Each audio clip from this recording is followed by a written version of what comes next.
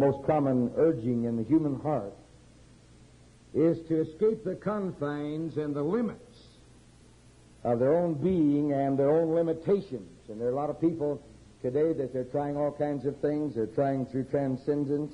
They're trying through the Eastern philosophies. They're trying through witchcraft and the occult.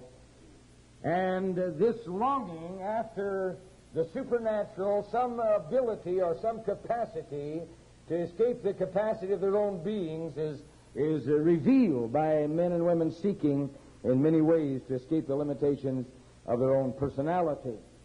And the very urging of their spirit that is revealed in this searching after other ways is perhaps a revelation and is perhaps a reflection that man was made to escape his own limitations, and he was not created to be limited to what he is limited by sin and by transgression today, but God created him with an ability to transcend what you and I know as the limitations of our own personality. And I'd like to speak perhaps, if I was giving my sermon a title, it would be Man in the Third Dimension, from Acts the 5th chapter, verses 12 through 16, if you want to read those responsively with me, as I read verse 12 and you read verse 13. By the hands of the apostles were many signs and wonders wrought among the people, and they were all with one accord in Solomon's porch.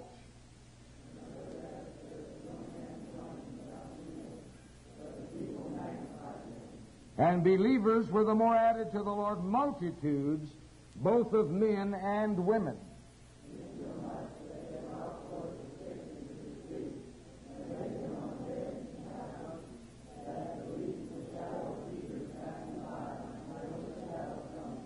There came also a multitude out of the cities round about unto Jerusalem, bringing sick folks, and them which were vexed with unclean spirits, and they were healed, every one.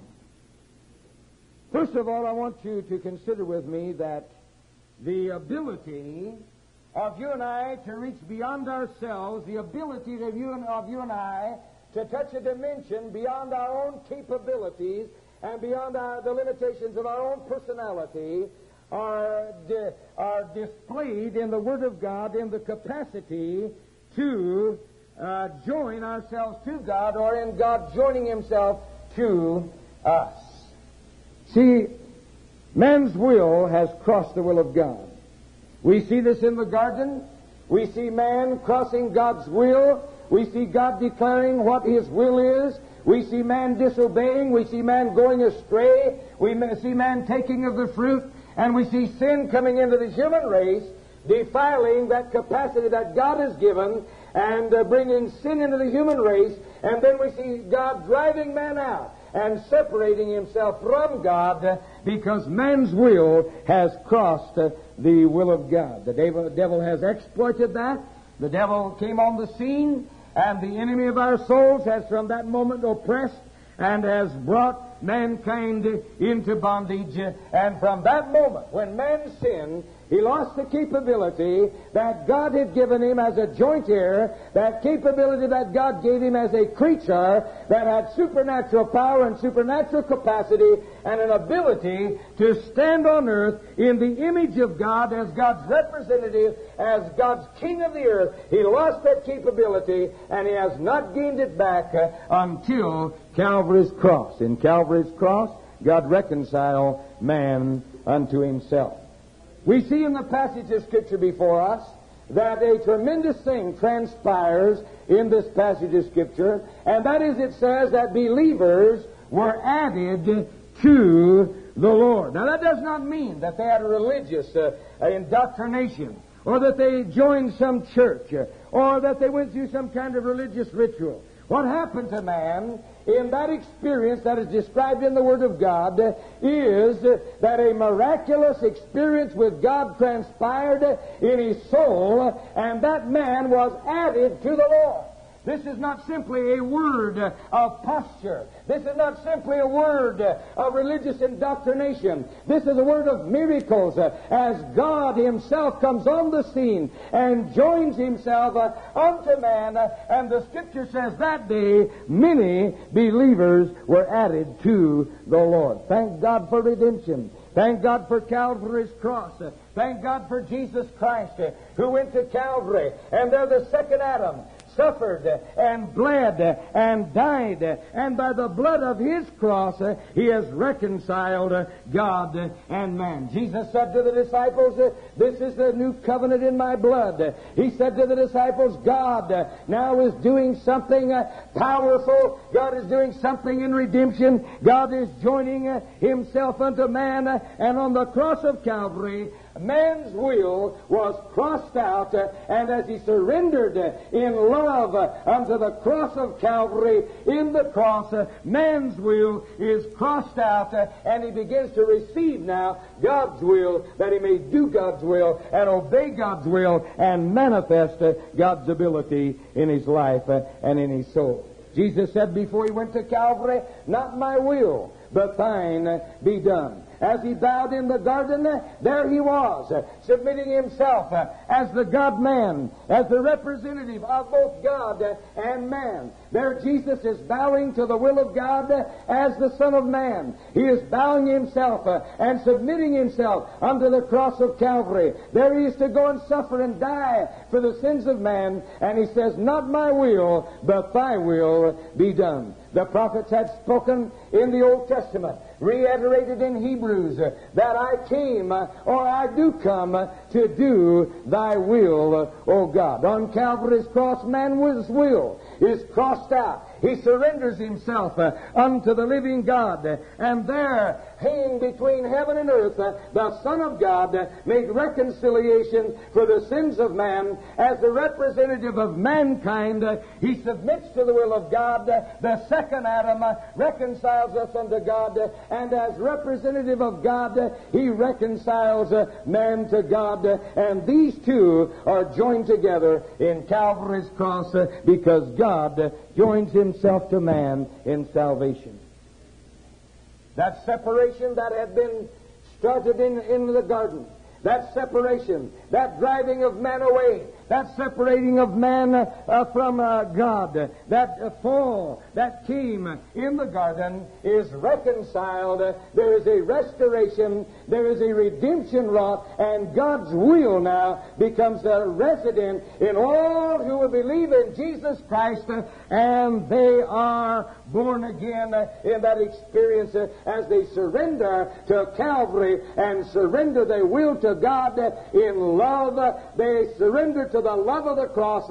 In that act, they are born again. In that moment, God's nature is joined unto man's nature. In that moment, God takes up His residence inside of man. In that moment, they become partakers of the divine nature, being born again, not of corruptible seed, but of incorruptible, by the Word of God that liveth and abideth forever. And God joins Himself unto man and becomes a partaker of the divine nature. And in that moment, he is able to transcend beyond himself. He becomes saved. This means that no longer does he have to live without the peace of God, because in his heart he is able to achieve a peace and a tranquility that comes because all is at rest between him and God, because the enmity is destroyed, the warfare is over, and the war between God and man is settled. Man has surrendered to the will of God, and he is born again, and he becomes a member of the family of God. This means he has freedom from fear. No longer does he have to walk through the earth with fear, driven and oppressed by the devil, exploited at every turn. But in that moment, he becomes a member of the family of God. He is translated from the dominion and the rule of the demonic forces, translated into the rule and the dominion of the King of Kings and the Lord of Lords. And he is able in that moment, as God joins himself to him, to escape from the bondage of fear. He escapes the bondage of guilt. He escapes in forgiveness and redemption. He is cleansed and he is forgiven, and God's forgiveness and love floods his soul because man in that moment is able to escape from the dimension that sin had bound him, and he reaches beyond and he has a connection under the throne of God. In that moment he has a connection restored under the heavenlies, and in that moment God opens up a lifeline to him, and he becomes a partaker of all the blessings and all the benefit that God has for him, because, my friend, in this act of God joining himself to man, God has solved the sin problem, and in that glorious word salvation, man is brought into harmony with God, and he is reconciled, and man has the capacity then to be what God has ordained him to be. Can you say amen? Secondly, I want you to see from that passage of Scripture that there is a dimension that is reached in joining the church of the Lord Jesus Christ. This is a loner generation. I was reading an article that said this interesting fact about cancer. It said that cancer is the lawless development of a lot of little cells with a will of their own. Then, when they have had their fling, they do not protect and preserve the body which allowed them their freedom, but kill it. Now that is an apt description not only of cancer, but that is an apt description of the man, the woman, that has not received this new nature from God and is still living in selfishness. That describes what he does in his everyday affairs. He's living his own will. He's living his own way.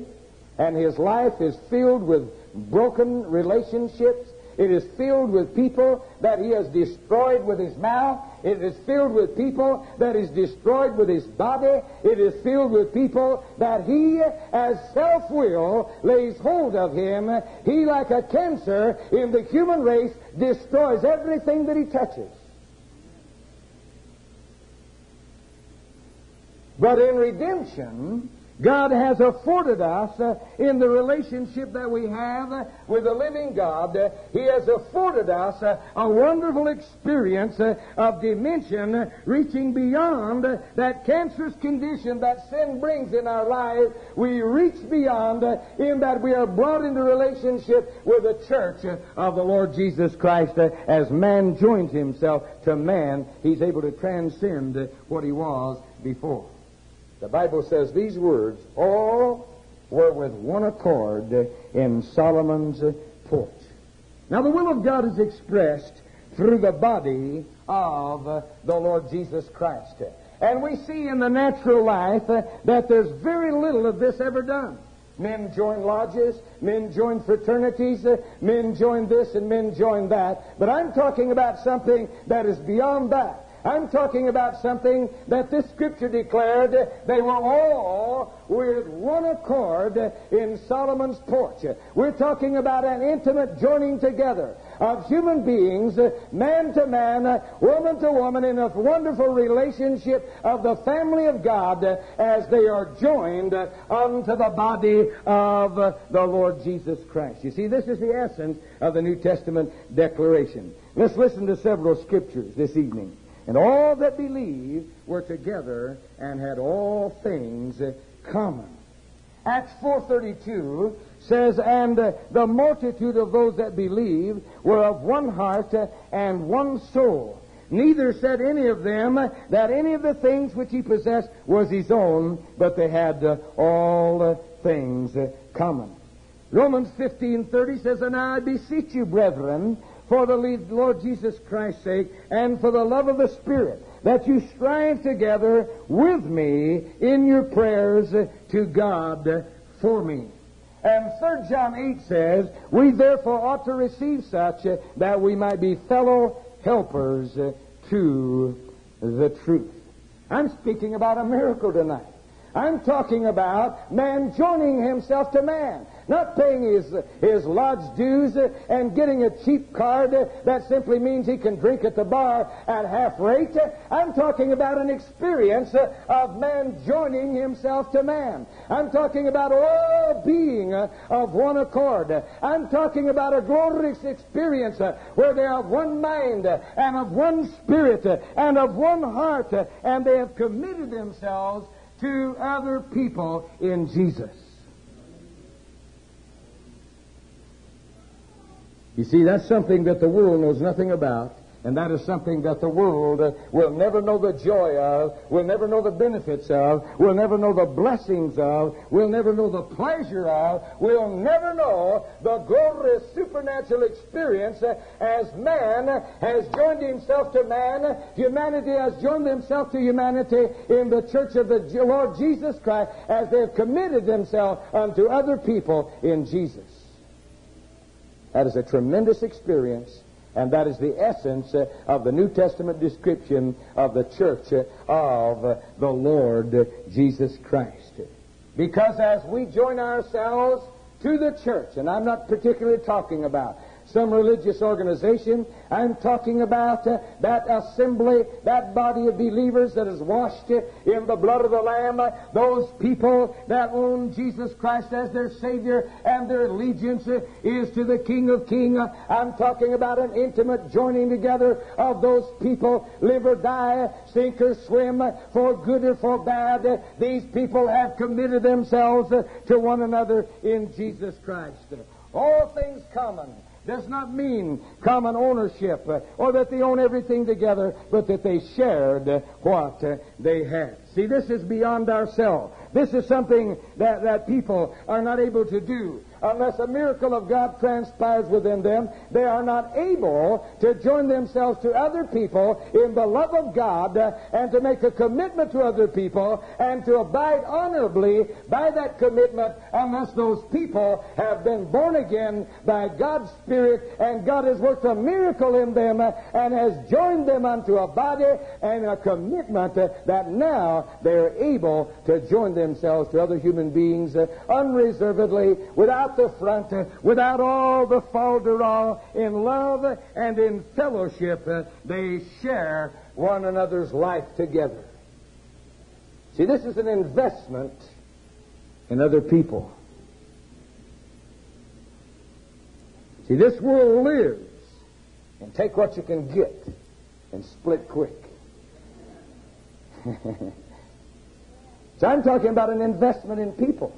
I'm talking about a relationship whereby human beings join themselves together in a commitment, in a common loving relationship, and living in a loving relationship with other people, because those other people love God and name Jesus Christ as their personal Savior. There's an intimate spirit.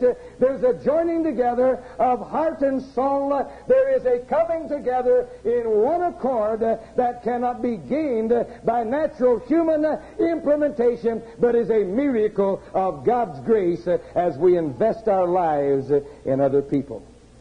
See, what that means is that there are many other people that are not lovely, they are not beautiful, they do not have personality plus, they do not have lots of money many times, they do not have many things that this world counts as being worthy of relationship to, but because those people have named the name of Jesus Christ and have given their hearts to the Lord and have gained affinity with you by that confession and by that proclamation, that means they are joined together and you're able then to invest your life in those people. They were all with one accord in Solomon's porch. And none of those claimed that what they had was theirs alone. But they were of one heart, and they were of one soul. Neither said any of them that any of the things that they possessed was of their own, but they were all in one spirit, and they yearned to join themselves one to another. We're talking about a miracle. See, when you get a group of people, a body of people that are able to share their life together and are willing to invest their lives in other people. They're willing to take the time. They're willing to take the consideration. They're willing to share their life. They're willing to take time out to encourage, to pray. They're willing to take time out to lay hands on and encourage, bring deliverance, bring healing, bring whatever may be. They're willing to go into a home. They're willing to go into a car. They're willing to go into the streets. They're willing to go wherever they are to share their life with people of like mind and of like faith. My friend, I'm talking about a miracle of God. I'm talking about something that brings man beyond himself. Because this world is joined together with the selfish nature, and this world lives by get all you can get and can all you can get all you can all you can get. This world functions by me and nothing else, and I don't care about you. You get yours like I got mine. When you get a group of people that are willing to share together, that are willing to consider, that are willing to invest their lives, that are willing to invest their time, that are willing to invest their love, that are willing to invest their prayers, that are willing to invest their life, you've got a miracle. Man then has something happen to him. He's able to reach beyond himself. Thirdly, I want to conclude with one more thought. And that is that out of this there's a joining together in ministry. We're talking about a miniature Calvary. The proclamation of the gospel means that you and I have entered into a miniature Calvary. When you witness, when you pay the price to witness unto others, we give our lives for the work of redemption. Every person that witnesses for Jesus Christ, every person that sacrifices their life and shares the testimony of their life and gives themselves unto the bringing of the gospel to others, whether that may be by witnessing, by living the life of the Son of God, by living a life that demonstrates His power, when we do that, there is a miniature Calvary. We are giving our lives for the work of redemption. There will be no salvation unless God finds people that would give themselves, sacrifice themselves, totally give themselves for the work of bringing other souls to salvation. You know the story of the Good Samaritan? Jesus tells the story. A certain man went down to Jericho, fell among thieves who robbed him, stripped him, beat him, and he left him bleeding by the side of the road to die. Along came a Levite and a priest, the song leader and the preacher. They passed him by because they were probably hurrying down to some seminar that was going to tell them how to change the world. And they didn't have time to fool with a human being by the side of the road that wasn't edifying, wasn't uplifting, would take their time, would take their care, would take their concern, would take their love, would take their money, and they had no time for this. They were busy about the things of God. Or so they thought. But there in their pathway lay the seeds of a revival. There in their pathway lay the key to reaching of humanity. There in their pathway lay an example and an opportunity to bring God's love and redemption unto human beings and to make an impact upon humanity for the kingdom of God. And they passed him by. You see, in this wonderful transcendence beyond ourselves, there's a tremendous blessing that is given to us, and that we understand what it is to serve God and to give ourselves for the kingdom of God. See, God calls us this evening to people. God does not save buildings, He saves people. God has not called the church to go to church, but God has called the church to go to the people. It is good that we assemble together. It is gracious that we join together in assembly. But, beloved, let us never misunderstand that God's call is for you and I to bleed for redemption as we suffer heartache and as we suffer concern and as we take time and we give ourselves for the needy souls of humanity. There's the kingdom of God is exemplified and God's redemption goes into operation.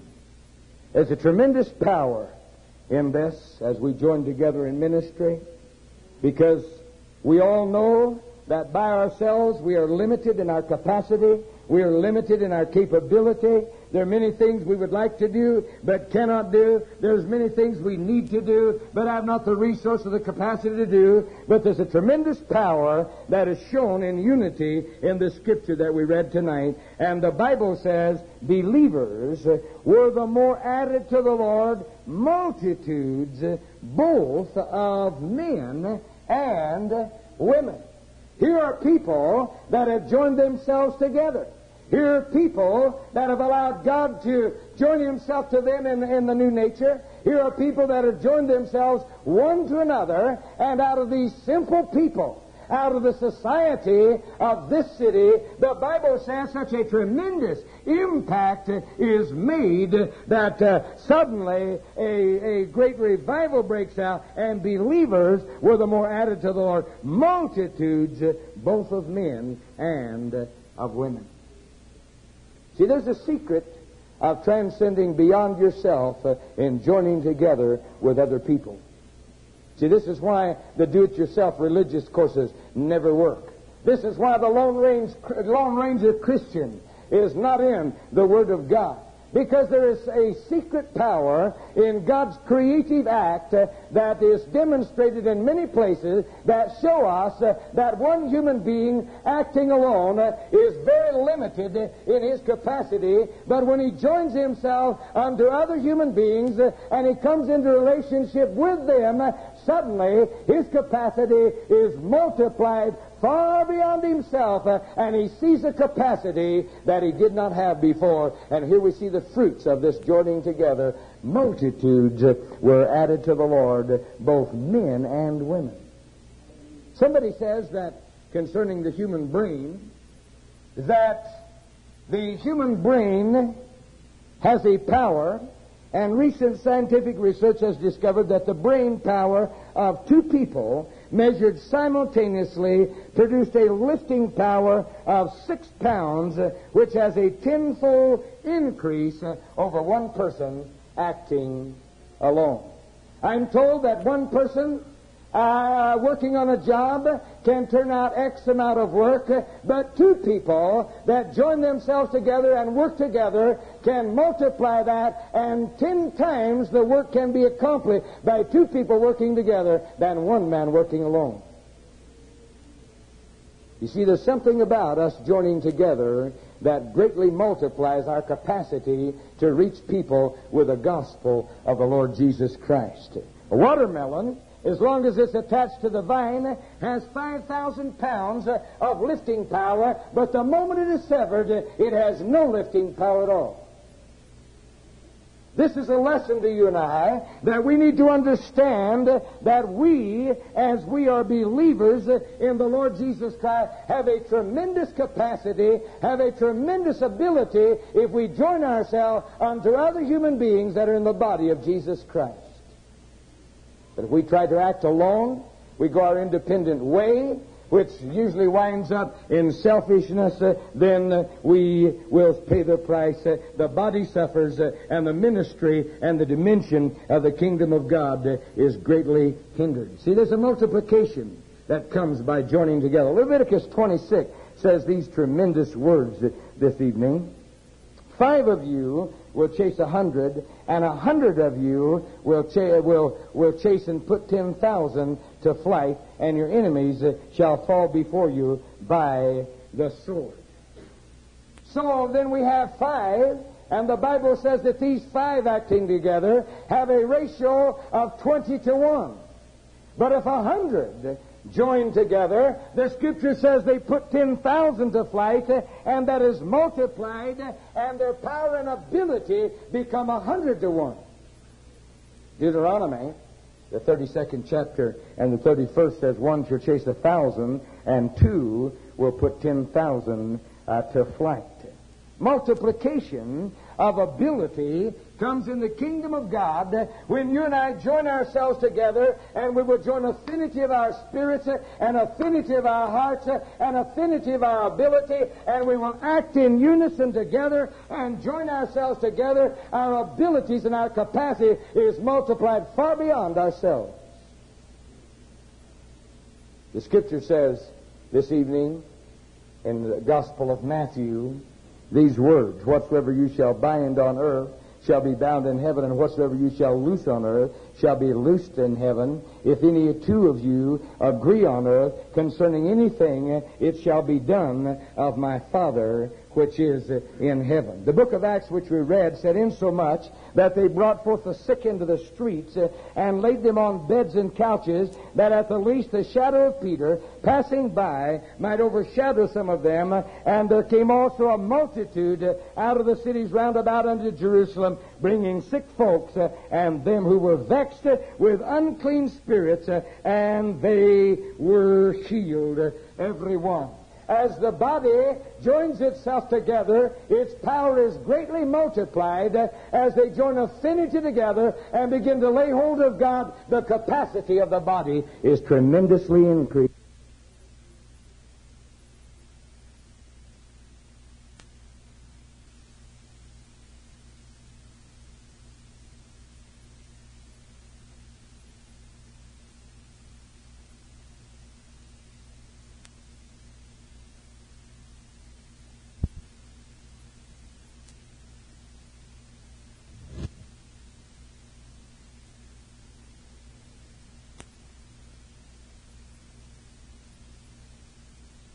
The begotten Son, that whosoever believeth in him should not perish, but have everlasting life. On Calvary's cross, God paid the entire debt of sin that you owe. In the cross of Jesus Christ, as he died upon that cross, God made a way that you no longer be separated from him, but that he may join himself to you. He could escape the limitations of fear and guilt and sin and shame. God gave you a freedom that you can reach beyond human understanding. Peace that passeth all human understanding can be your portion in a moment's time as you give your heart to Jesus Christ. All the stored up guilt and sin of years and perhaps decades can be swept away in a moment's time. And you can go out of this place with a conscience that is clean, with a heart and soul that is free, with a spirit that is not in bondage. You can go out of this building a brand new creature, born again by the Spirit of the living God. God gave his Son on Calvary that you might not suffer the penalty of sin, that you might be reconciled, that you might be restored, that you might be redeemed, that you might be lifted from that experience which is yours and come into a dimension of peace, a dimension of freedom, a dimension of blessing, a dimension of deliverance from all the bondages and fears and oppressions of the enemy, brought into relationship with him through simple faith in Jesus Christ. I'm not asking you to sign a creed tonight. I'm not asking you to join a church. I'm asking you to open your heart to the living God and let Jesus Christ make himself real to you. While our heads are bowed, eyes are closed, no one's looking around, Christians are praying in this building tonight. There are people here tonight that need God. You never have ever been born again. You've never known the peace that comes by giving your heart and life to Jesus Christ. While we pause here just for one moment, I'd like to give you an invitation to acknowledge your acceptance of the Lord Jesus Christ and your need of God. I wonder how many there are all over this building that would, in a moment's decision and in a moment's indication, lift your hand and say, Pastor, would you pray for me tonight? I need God. I'm not saved or I'm backslidden.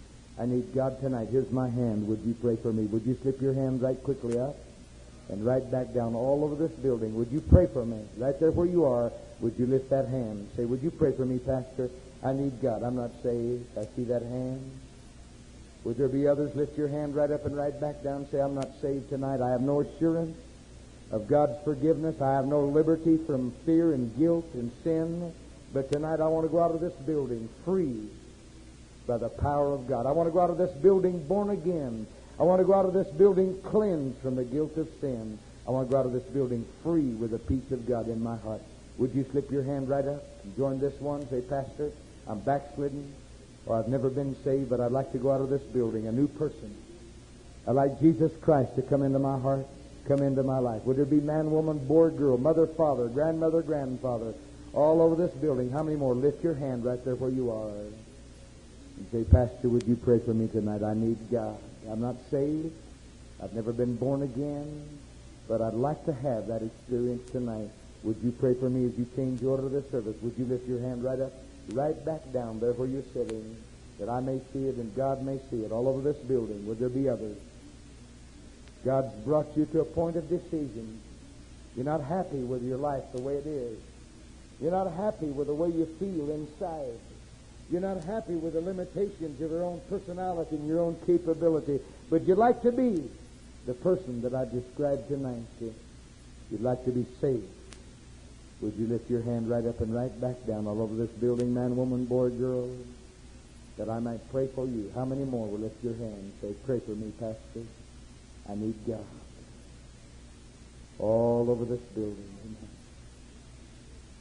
We're going to stand in a moment. These altars are open. Perhaps you raised your hand. Perhaps you did not. But you really need Jesus Christ.